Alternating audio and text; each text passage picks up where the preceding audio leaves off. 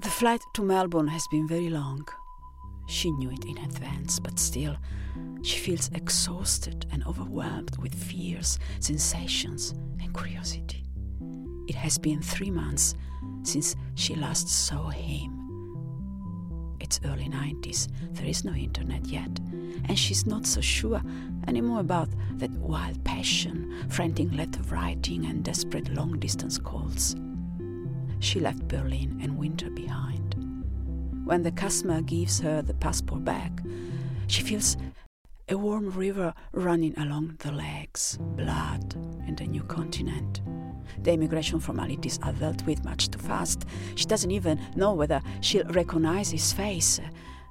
That's why she ignores her luggage once more when it approaches on the carousel.